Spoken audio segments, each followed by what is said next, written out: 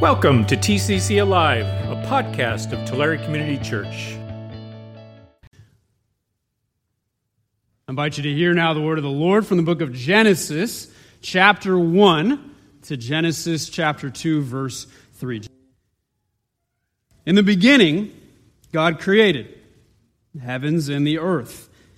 Now the earth was formless and empty. Darkness was over the surface of the deep, and the Spirit of God was hovering over the waters. And God said, "Let there be light," and there was light. God saw that the light was good, and He separated the light from the darkness. God called the light day, and the darkness He called night. And there was evening, and there was morning, the first day. And God said, "Let there be a vault between the waters to separate water from water." So God made the vault and separated the water under the vault from the water above it, and it was so. God called the vault sky, and there was evening, and there was morning, the second day. And God said, "Let the water under the sky be gathered to one place, and let dry ground appear." And it was so. God called the dry ground land, and the gathered waters He called seas. And God saw that it was good. Then God said, "Let the land produce vegetation, seed-bearing plants, and trees on the land that bear fruit with seed in it according to their various kinds." And it was so. The land produced vegetation, plants bearing seed according to their kinds, and trees bearing fruit with seed in it according to their kinds. And God saw that it was good. And there was evening, and there was morning, the third day. And God said, "Let there be lights in the vault of the sky to separate the day from the night, and let them serve as signs to mark sacred times and days and years. And let them be lights in the vault of the sky to give light on the earth." And it was so. God made two great lights, the greater light to govern the day and the lesser light to govern the night. He also made the stars. God set them in the vault of the sky to give light on the earth, to govern the day and the night, and to separate light from darkness. And God saw that it was good, and there was evening, and there was morning, the fourth day. And God said, "Let the water teem with living creatures, and let birds fly above the earth across the vault of the sky." So God created the great creatures of the sea and every living thing with which the water teems and that moves about in it, according to their kinds, and every winged bird according to its kind. And God saw that it was good. God blessed them and said, "Be fruitful and increase in number and fill the water in the seas and let the birds increase on the earth." And there was evening and there was morning, the fifth day. And God said, "Let the land produce living creatures according to their kinds, the livestock, the creatures that move along the ground, and the wild animals, each according to its kind." And it was so. God made the wild animals according to their kinds, the livestock according to their kinds, and all the creatures that move along the ground according to their kinds. And God saw that it was good. Then God said, "Let us make mankind in our image, in our likeness, so that they may rule over the fish in the sea and the birds in the sky, over the livestock and all the wild animals, and over all the creatures that move along the ground." So God created mankind in His own image. In the image of God, He created them, male and female. He created them. God blessed them and said to them, "Be fruitful and increase in number, fill the earth and subdue it. Rule over the fish in the sea and the birds in the sky, and over every living creature that moves on the ground."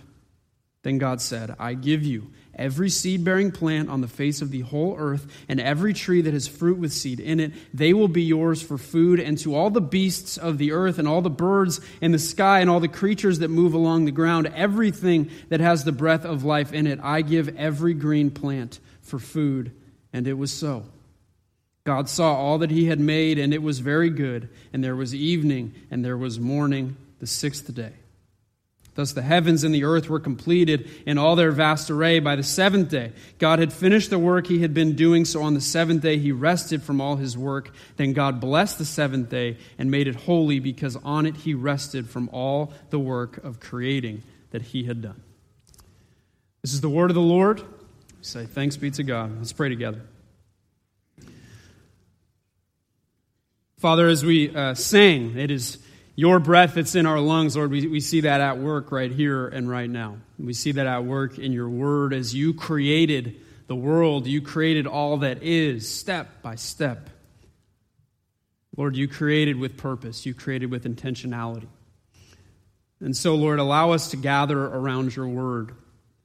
By the grace of the Holy Spirit, may our hearts be opened to this true story of love, this true story of creation. It's a true story of majesty. And Lord, let it change us. Let us understand more accurately, more acutely who you are and who we ultimately belong to, we pray. In Jesus' name, amen. Well, the season of Lent is over.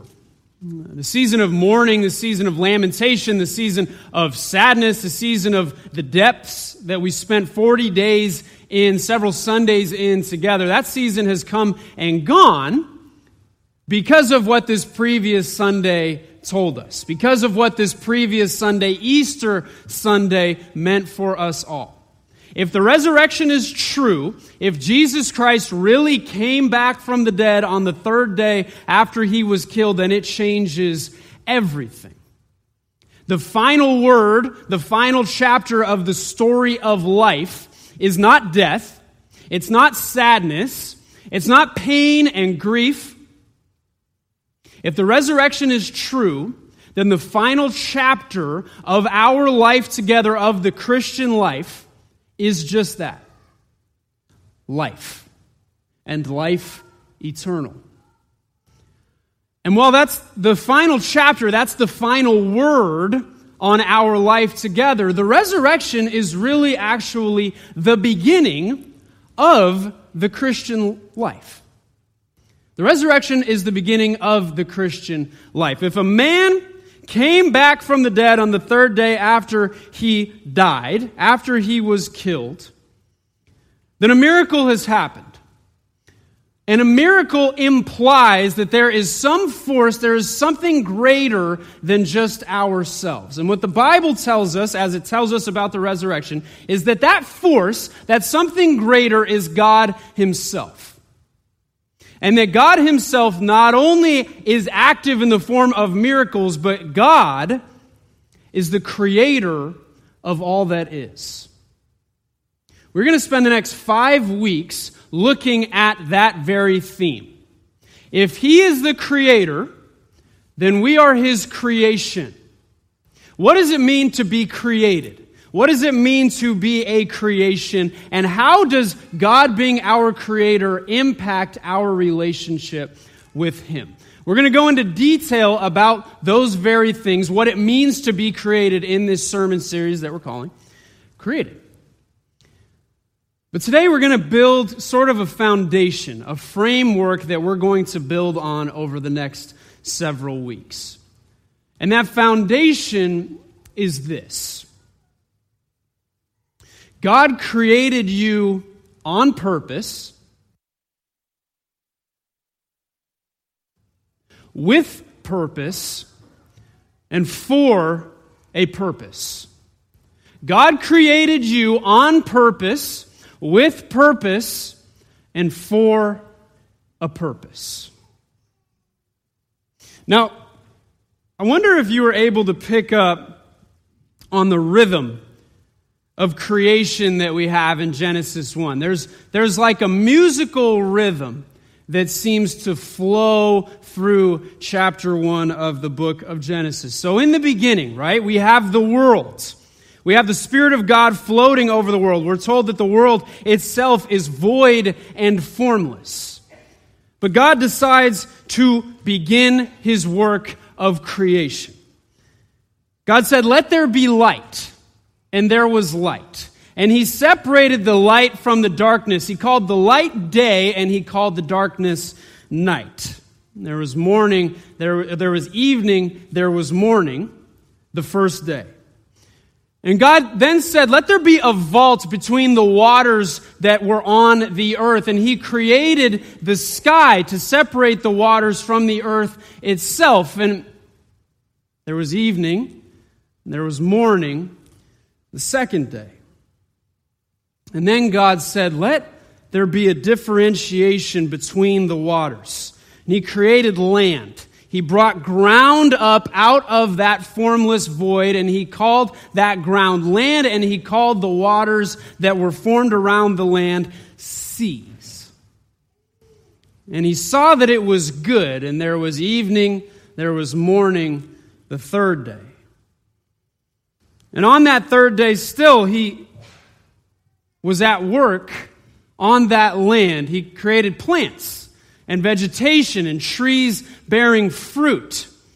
And he saw that that was good, and there was evening, there was morning, and the third day. And while he allowed those plants, he allowed that vegetation, he allowed those trees bearing fruit to grow, he turned his attention to those newly formed seas, to the oceans. And he said, let there be life in the oceans, let there be life in the water as well. And the seas began to teem with life. Fish, octopi, sea anemones, floating around, swimming around, doing what sea anemones do, whatever that is. There was evening and there was morning, the fourth day. And then God said, let there be lights that provide light from the sky, from that vault. Let there be lights to dictate, to give light to the day and to the evening. And so he creates the sun and he creates the moon. And he saw that it was good. And there was evening, there was morning, the fifth day. And after looking at the sea, after allowing those plants, the vegetation to grow, after creating the sun and the moon, and tucks in that little line as well in verse 16, and also the stars, as if that's just this throwaway line, and also the stars, no big deal. God returns his attention to the land, where the vegetation has been growing, the trees have been sprouting fruit, and he says, let there be animals to walk on this land, to eat of that vegetation, to eat of that fruit, to eat of the plants that I have made. And he saw that that was good. And then he said, let us create mankind in our image. And so God created mankind in his image, male and female. He created them. And he gave them dominion, he gave them power and authority over all that he had made. The birds flying in the sky, landing on the sea and on the ground. The animals crawling on the ground on all fours. The plants, the vegetation, the trees bearing fruit. He said, this is yours to rule over. And he said, it was very good. And there was evening, there was morning, the sixth day, and on the seventh day, God took a step back. He saw all that he had made. And he rested from the work of his hands, and he blessed that seventh day. He called it holy. He set it apart. It is the Sabbath as we know it now. Do you notice that rhythm? Do you notice, obviously we have these markers that almost feel poetic. There was evening, there was morning. He called it good. He called it very good. There's a rhythm to God's creation. But do you also notice the intentionality behind everything that he does, right? He starts with the foundation of the world and he slowly builds upon it layers of life that can support one another. You couldn't make the animals and then make the vegetation because the animals would all die, right? The vegetation has to come first. The plants, the trees bearing fruit have to come first for the animals to be able to survive, for humankind to be able to survive as well. God creates, and he creates on purpose. He creates with intentionality. Each and every one of us are a part of that creation, are a part of that intentional work. There is not a single one of us that just showed up into the world, suddenly appeared out of nowhere. God makes each and every one of us intentionally. Every one of us came into life on purpose. I love when I'm meeting with families, I have the honor to be able to meet with families who have asked to have their child baptized. We baptize infants here, we baptize children. They've asked to have their child baptized. And when I'm trying to describe God's love of their child, God's pursuit of their child before they have the slightest idea what's happening in the world, who God is, who his or her parents are. I say before God created anything, before Genesis 1, before Genesis 2, God knew not only that mom and dad were going to come together and that he was going to bless them with offspring. God knew that before he had done any creative work whatsoever. But he also knew not only the day, not only the hour, not only the minute, but the second when those waters would be placed in the form of a cross on the forehead of that child, marking that child as God's own. Before the creation of anything, God knew that was going to happen. God creates on purpose. And God creates with purpose as well. Heidelberg Catechism summarizes Jesus' own words. Question and answer number 1. The second part, we all know kind of the very first part, or some of us do at least, but the second paragraph in question and answer 1 says that God has fully paid for all my sins with his precious blood and has set me free from the tyranny of the devil. He also watches over me in such a way that not a hair can fall from my head without the will of my Father in heaven. In fact, all things must work together for my salvation. God creates on purpose, and God creates with purpose. Every atom, every cell in our bodies, God placed there intentionally. Psalm 139 tells us that we are knit together in the womb of our mother.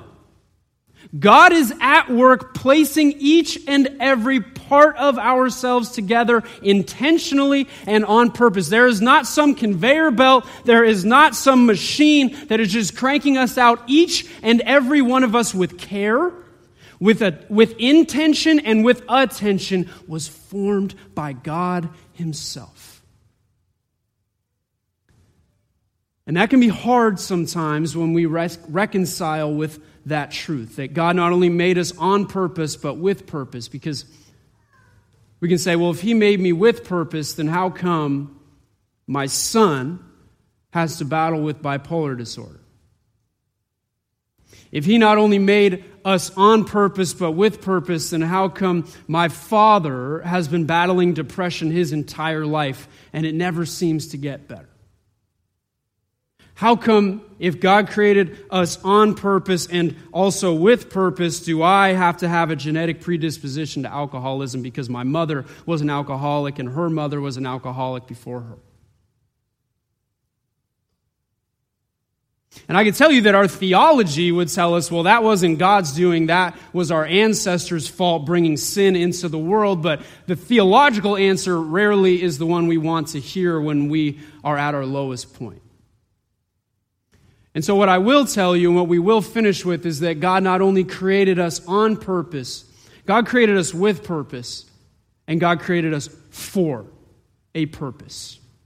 And that purpose is beyond this world. That purpose is beyond this life. The Westminster Confession tells us that our chief end, the objective, the purpose of our lives is to glorify God and to enjoy him forever. We might not have all the answers as to why God creates in exactly the way that he does. We know that he does it with intention. We know that he does it with purpose. And we know that ultimately, the purpose he created us for is to be in relationship with him for all of eternity. And that isn't just this thing that's way over there. God made that real by acting in the celebration that we celebrated this previous Sunday, that empty tomb. Jesus Christ taking our place on the cross shows us, fulfills the purpose God made for us to live into from the very beginning. Jesus' death allows us to do just that, to glorify God and to enjoy him forever. Over the next 5 weeks, we are going to break down this sense of being created, and God is our creator in more detail and in a variety of different ways. But for today, as the jumping off point of our series, know that God created you. My goodness, I just forgot it. It was a really good 3 things. On purpose, with purpose, thank you, Tim, and for a purpose, okay? Can I get a hallelujah? Hallelujah. Amen. Let's pray. Father, we thank you for today, and we thank you so very much for the testimony of faithfulness that we've seen in a couple different ways, being able to welcome new members into our church community, into our church family, to being able to host Roger and Sue Skeenstra. What an honor that is, Lord, to be able to hear about their work, to be inspired, to be humbled by the circumstances that they work in. It's absolutely remarkable, Lord. We see your hand, your intentional, purposeful hand over all that you have made over your people who belong to you. So, Lord, as we go into this series, as we go into this week, allow us to know that you created each and every one of us on purpose, with purpose, and for a purpose. In Jesus' name, amen. Thanks for listening. If you want to know more about the ministries and mission of Tulare Community Church, visit us at tccalive.org.